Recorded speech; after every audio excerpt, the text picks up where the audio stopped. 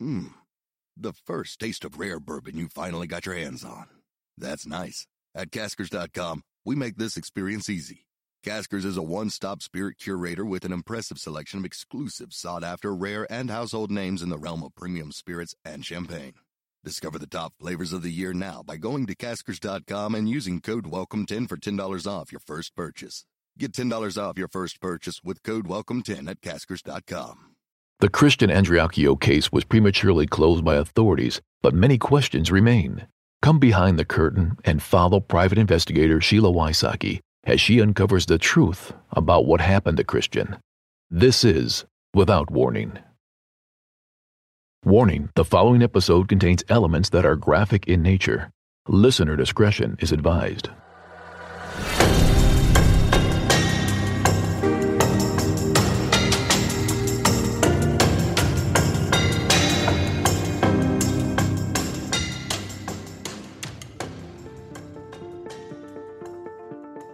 There has been a lot of talk about Christian, his text messages, and his relationships.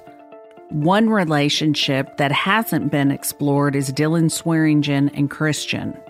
What is missing from the case file is the text messages and the deterioration of the relationship. Christian spelled it out with Dylan, but Dylan left that fact out when he was interviewed about the case. Their relationship was not good, but Dylan left out that fact when he was interviewed about the case. At the time of Christian's death, Dylan and Christian were not best friends or even hanging out very much together. Why? Let's explore. Dylan graduated from Northeast High School. He was involved in a motor vehicle accident around the 10th grade, which traumatized him. His friend was killed in the car accident. Dylan did not attend school for a year due to panic attacks and PTSD symptoms.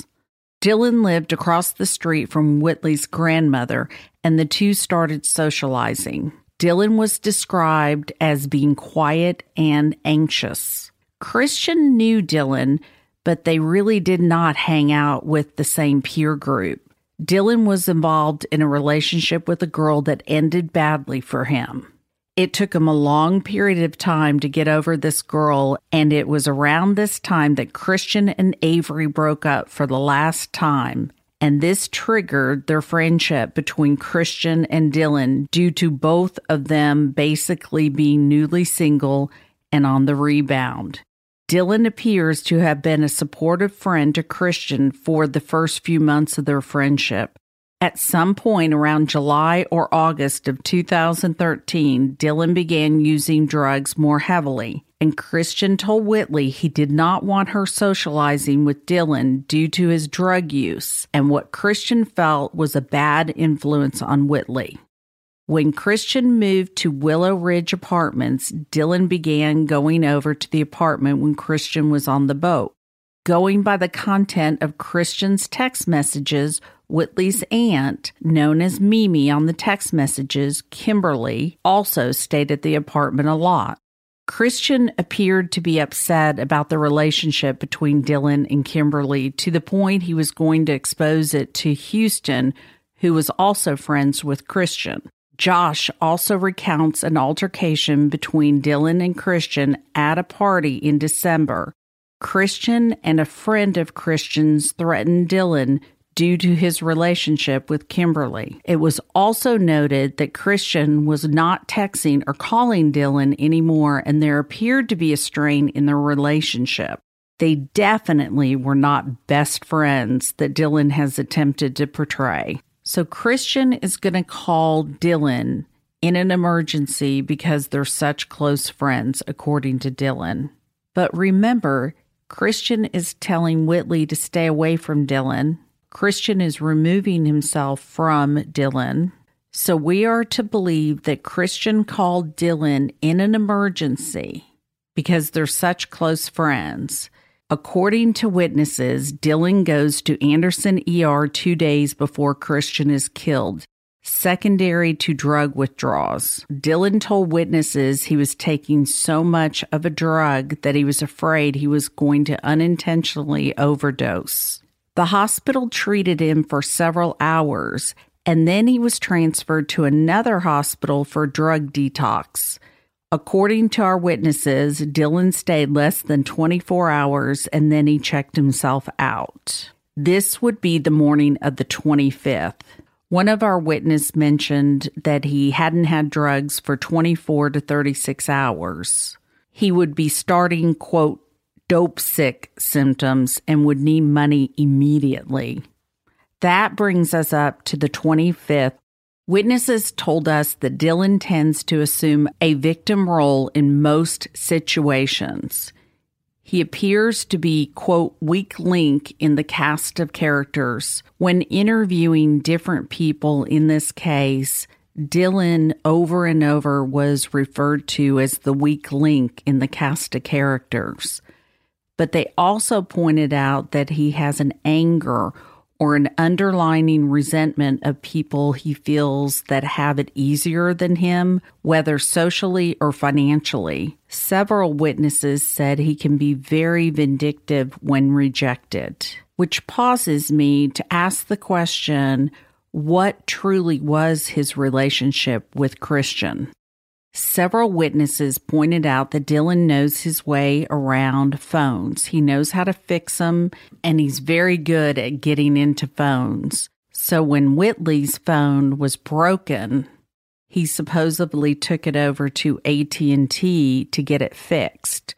Whitley's phone being broken is another fluid story, but the police were told that Christian broke Whitley's phone, so Dylan, the very supportive friend that he is, and the tech-savvy guru is going to go over to AT&T and supposedly fix the phone. The witnesses I spoke to said he wouldn't have to go to AT&T in order to get the phone fixed. He would have been able to do it himself.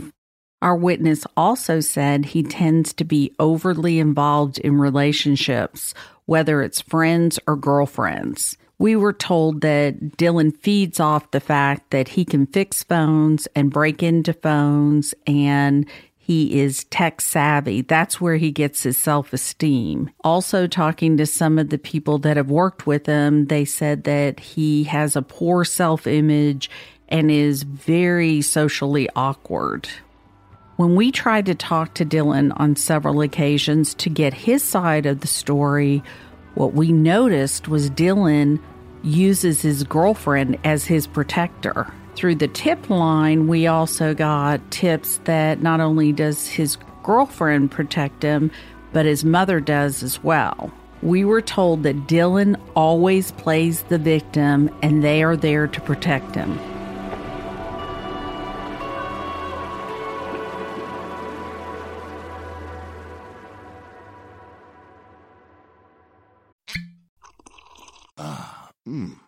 The first taste of rare bourbon you finally got your hands on. That's nice. At Caskers.com, we make this experience easy.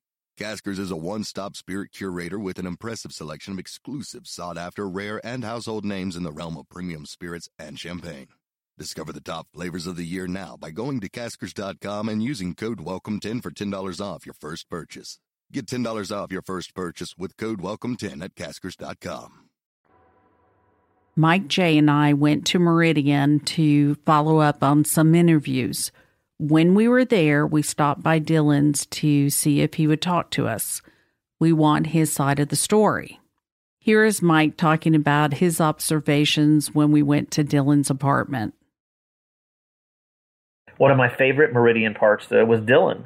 Dylan lives in an apartment with his girlfriend, and I've never seen anybody hide behind women more than Dylan Swearingen. Anytime we go to talk to Dylan, some lady is in our face telling us to get lost or whatever.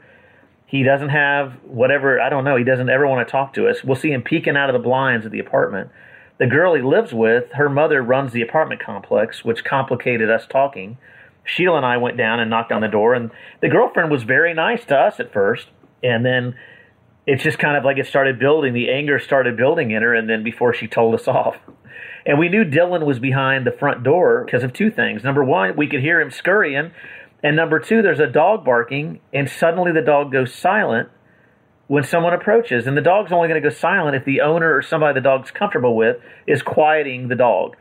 And so we knew Dylan was behind the door, and the girlfriend's out there, cursing at us or whatever. Another thing with Dylan, we had found out where he worked. And of course, we went over there and he was no longer working there. There seems to be a pattern of him not keeping employment. Whitley and Dylan are two key people that we wanted to get additional information from. A lot of things have come to light we wanted more clarity on. Now, Dylan had a very close relationship with his maternal grandfather. He appeared to have been a father figure to Dylan most of his life. Looking at the overall profile of Dylan, he does not appear to be a happy person. He's been in and out of jail, and we'll talk about that more later. His friendship with Christian was not in a good place. His relationship was going to be exposed, and he potentially could be losing 3 people in his life at the time of Christian's death. Again, hearing that he has this underlying resentment for people that he feels like has it easier than him, you got to wonder if he felt Christian had it easier than him, and there was jealousy or anger towards Christian, plus his friendship was being rejected at that time. Not to mention that he was coming off of drugs at the time of Christian's death. All that combined, was it the perfect storm? Now that you have a background and a profile of Dylan, let's go through some of the areas of the police report and what he told investigators. Let's see if we can figure out what was going on. Dylan told the police that when he and Christian arrived at the apartment that morning, Whitley and Christian immediately began arguing. Dylan then said during the argument, Christian put a gun to his head and threatened to shoot himself. Whitley, however, never mentioned this incident to the police. I am sure you're asking the same questions I am asking. Where did the gun come from? Was it on Christian the whole time, or did it just appear? Did Dylan and Christian stop at Christian's lockbox and pick up the gun? Common sense would dictate you ask questions like that. Dylan says that after Christian and Whitley calmed down, he told them he was going to leave and get food and asked if they wanted anything. The Chick-fil-A story is very fluid. Depending on who you're listening to or what report you're reading, Dylan has Chick-fil-A before and after and in between the gun incident. Dylan finally lines up the Chick-fil-A story with Whitley. Dylan says Christian gave him his debit card and told him to pick up the food. Remember, Dylan has been in the hospital. He's coming off of drugs.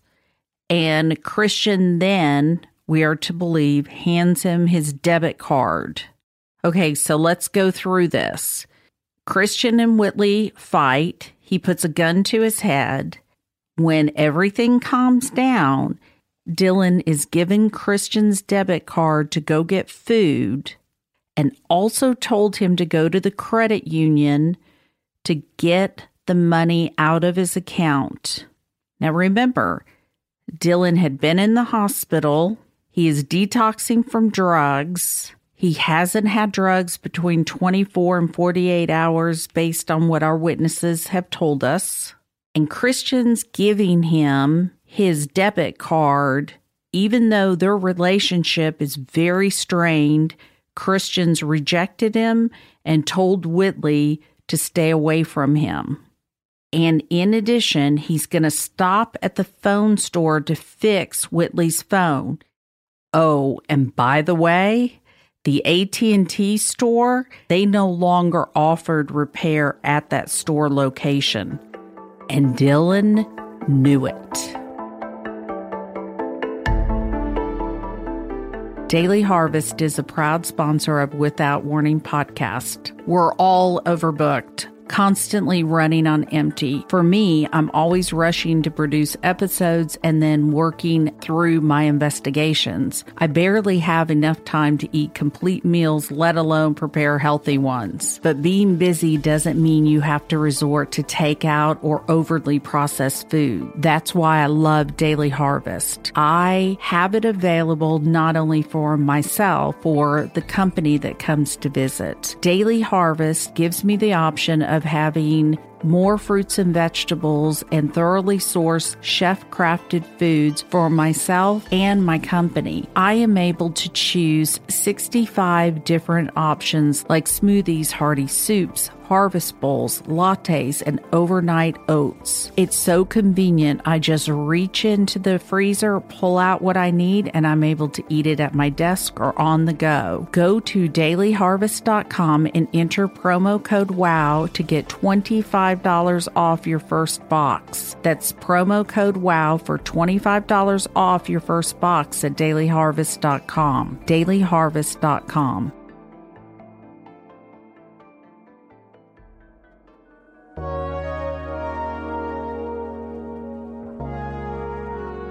Storyworth is a proud sponsor of Without Warning podcast. I was already a subscriber of Storyworth. My son gave it to me as a present, so I know the benefits of Storyworth. I am a big fan. Storyworth sends a question each week. I can type a paragraph or I can write a novel. I can put a picture or not. I email it and it's set. At the end, they put a book together and all the questions that have been asked and answered are put into a book for us to keep. My son and I talk about some of the questions. He gets an email of the story and we can talk about it. I am able to pass down memories with my son and have a keepsake. Join me each week and fill out your Storyworth memory. Preserve and pass on memories with Storyworth, the most meaningful gift for your family. Sign up today by going to storyworth.com/wow. You'll get $20 off your first purchase. That's storyworth.com/wow for $20 off. You will enjoy the process and the memories.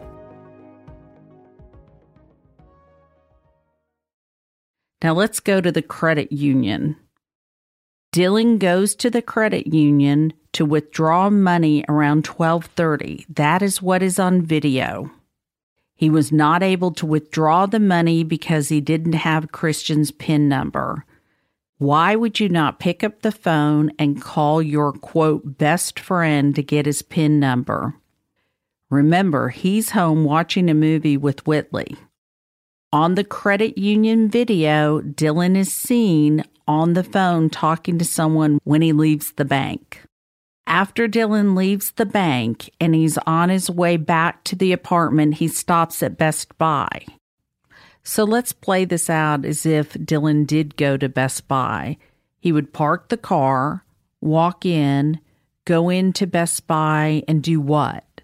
Talk to this employee for how long? And then leave? What time? Walk back to the car, get into the car, and then drive to his next location, which was the apartment? How long would that take? And don't you think if the police were questioning you, you would go to that employee and say, hey man, do you remember that I was there? Or get the video from Best Buy? There's no better witness than being on a video at Best Buy at the time you say you are. So far, the only picture of Dylan being anywhere is at the bank at 12:30. So he's gone to get food, to the bank, to Best Buy. Oh, and don't forget AT&T. But according to our witness, Dylan said that AT&T was too busy for him to fix the phone that day. Remember, they had closed down the repair department, and he's now back at the apartment. This is where Dylan goes into the apartment, sees that Whitley is asleep on the couch, and then he starts looking for Christian. He does that well check upstairs in the bathroom. Of course, during the well check, Dylan said that he never entered the bathroom and never touched Christian's body. Then how did he get gunpowder residue on him if he was never in the area? Now let's go through some of the statements that Dylan made to different investigators. Dylan tells an investigator that when the police arrive at the apartment, the police state that they are going to do a GSR test and that if Dylan or Whitley had shot guns, that they would test positive. That's when Whitley said that she had been shooting on a country road. Gun night first came from Dylan. Next, Christian and Whitley had been fighting over another boy that she had been hanging out with. Christian came home because Whitley spent the night with this boy. Quote, his name is Matt Miller. End of quote.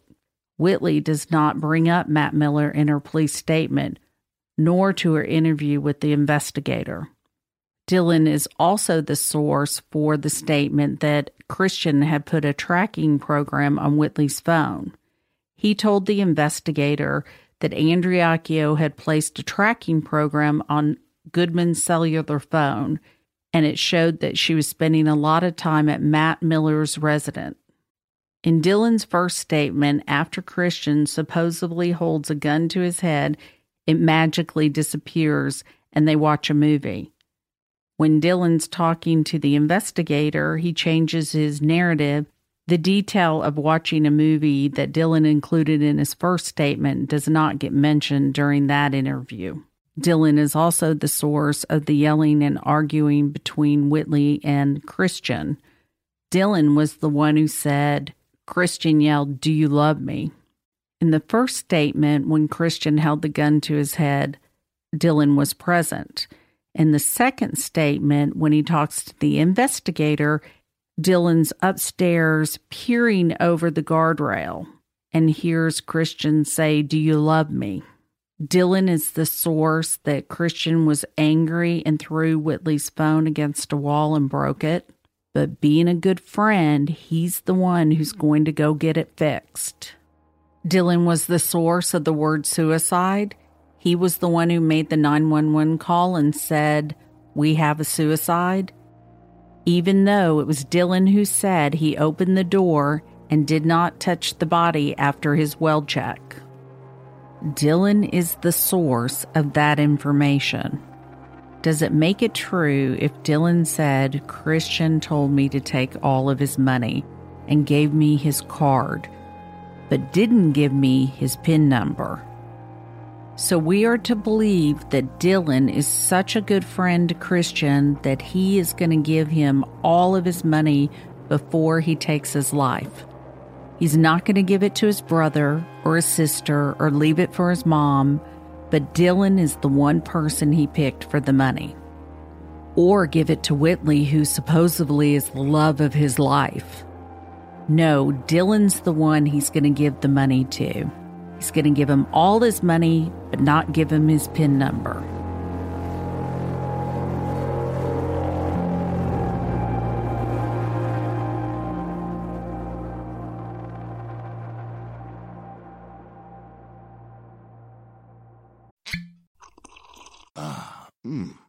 The first taste of rare bourbon you finally got your hands on. That's nice. At Caskers.com, we make this experience easy. Caskers is a one-stop spirit curator with an impressive selection of exclusive, sought-after, rare, and household names in the realm of premium spirits and champagne. Discover the top flavors of the year now by going to Caskers.com and using code WELCOME10 for $10 off your first purchase. Get $10 off your first purchase with code WELCOME10 at Caskers.com. Now let's talk about when Dylan met with Joe Andriacchio. After the death of Christian, Dylan went over to ask about the life insurance policy for Whitley.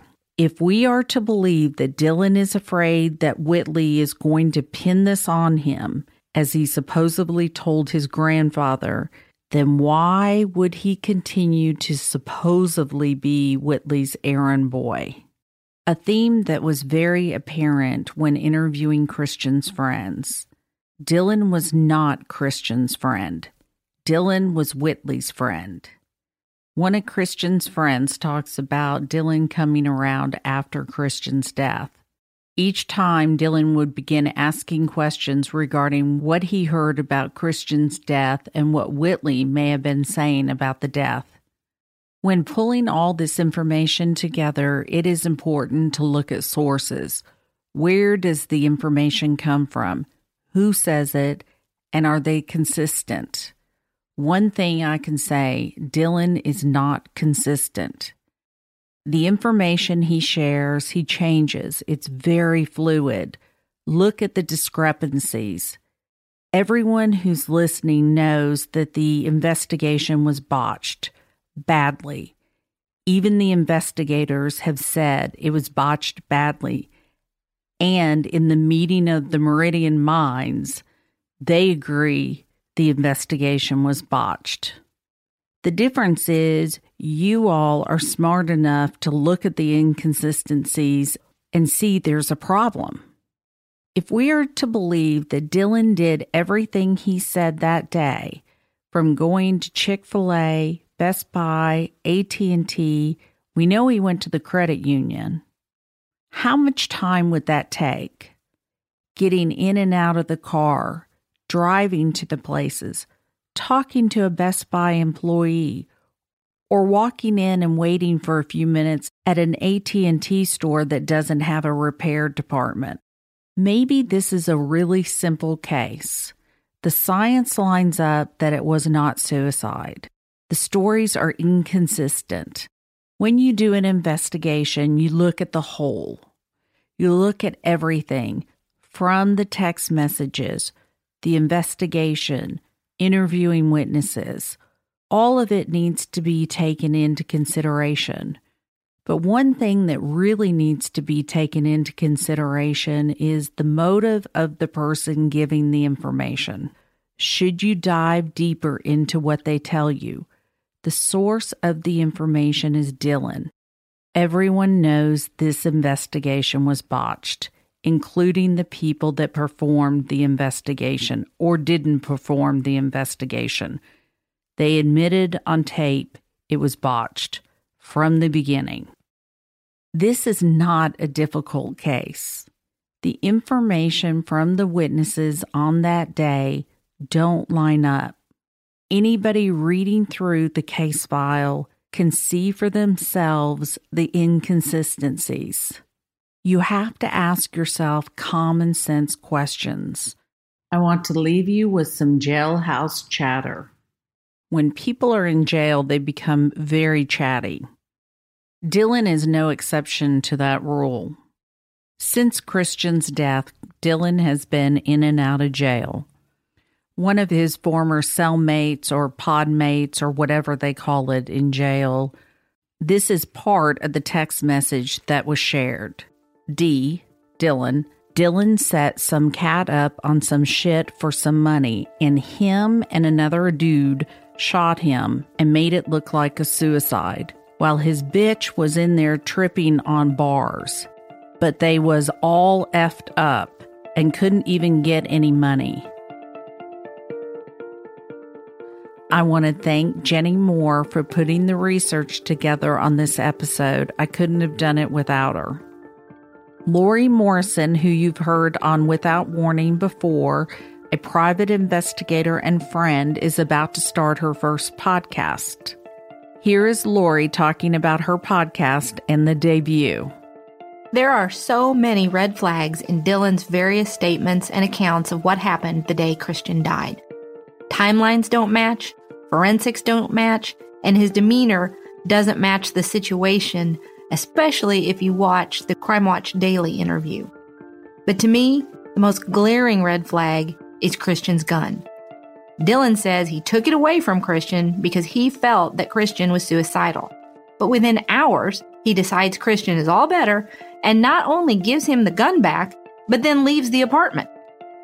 Then he says when he comes back, he can't find Christian and assumes he's taking a shower. He calls out to him, but gets no answer. This does not seem to alarm him at all. He cannot get a response from a supposedly suicidal young man who he returned a loaded weapon to. And he is not alarmed? My feeling is that he's not bothered because he already knows what condition Christian is in. He already knows that Christian is dead because he was involved in what happened to Christian. It's been my privilege to have been involved with Sheila and Ray in working on Christian's case. And to everyone listening to the podcast, you're amazing. Your tips, your insights, and your support have been off the charts phenomenal. I would like to take this opportunity to invite each of you to join me on January 7th when I launch The Unlovely Truth, a podcast where we're going to explore the intersection of faith and true crime. Check out the Unlovely Truth podcast on Instagram or join the discussion on our Facebook page. Just search for The Unlovely Truth. You can also visit theunlovelytruth.com and sign up for our email list so you will always have the latest info. The next episode will be on Whitley. Because it's taking a little more time to pull all the interviews together, I'm going to take a break. The episode will be announced when it's ready. In between that time, I will be talking to my Patreon people and sharing some behind-the-scenes information. I will continue the conversation with bonus episodes on my Patreon page without warning. Please go to withoutwarningpodcast.com and buy a t-shirt and show your support to Christian Andriacchio.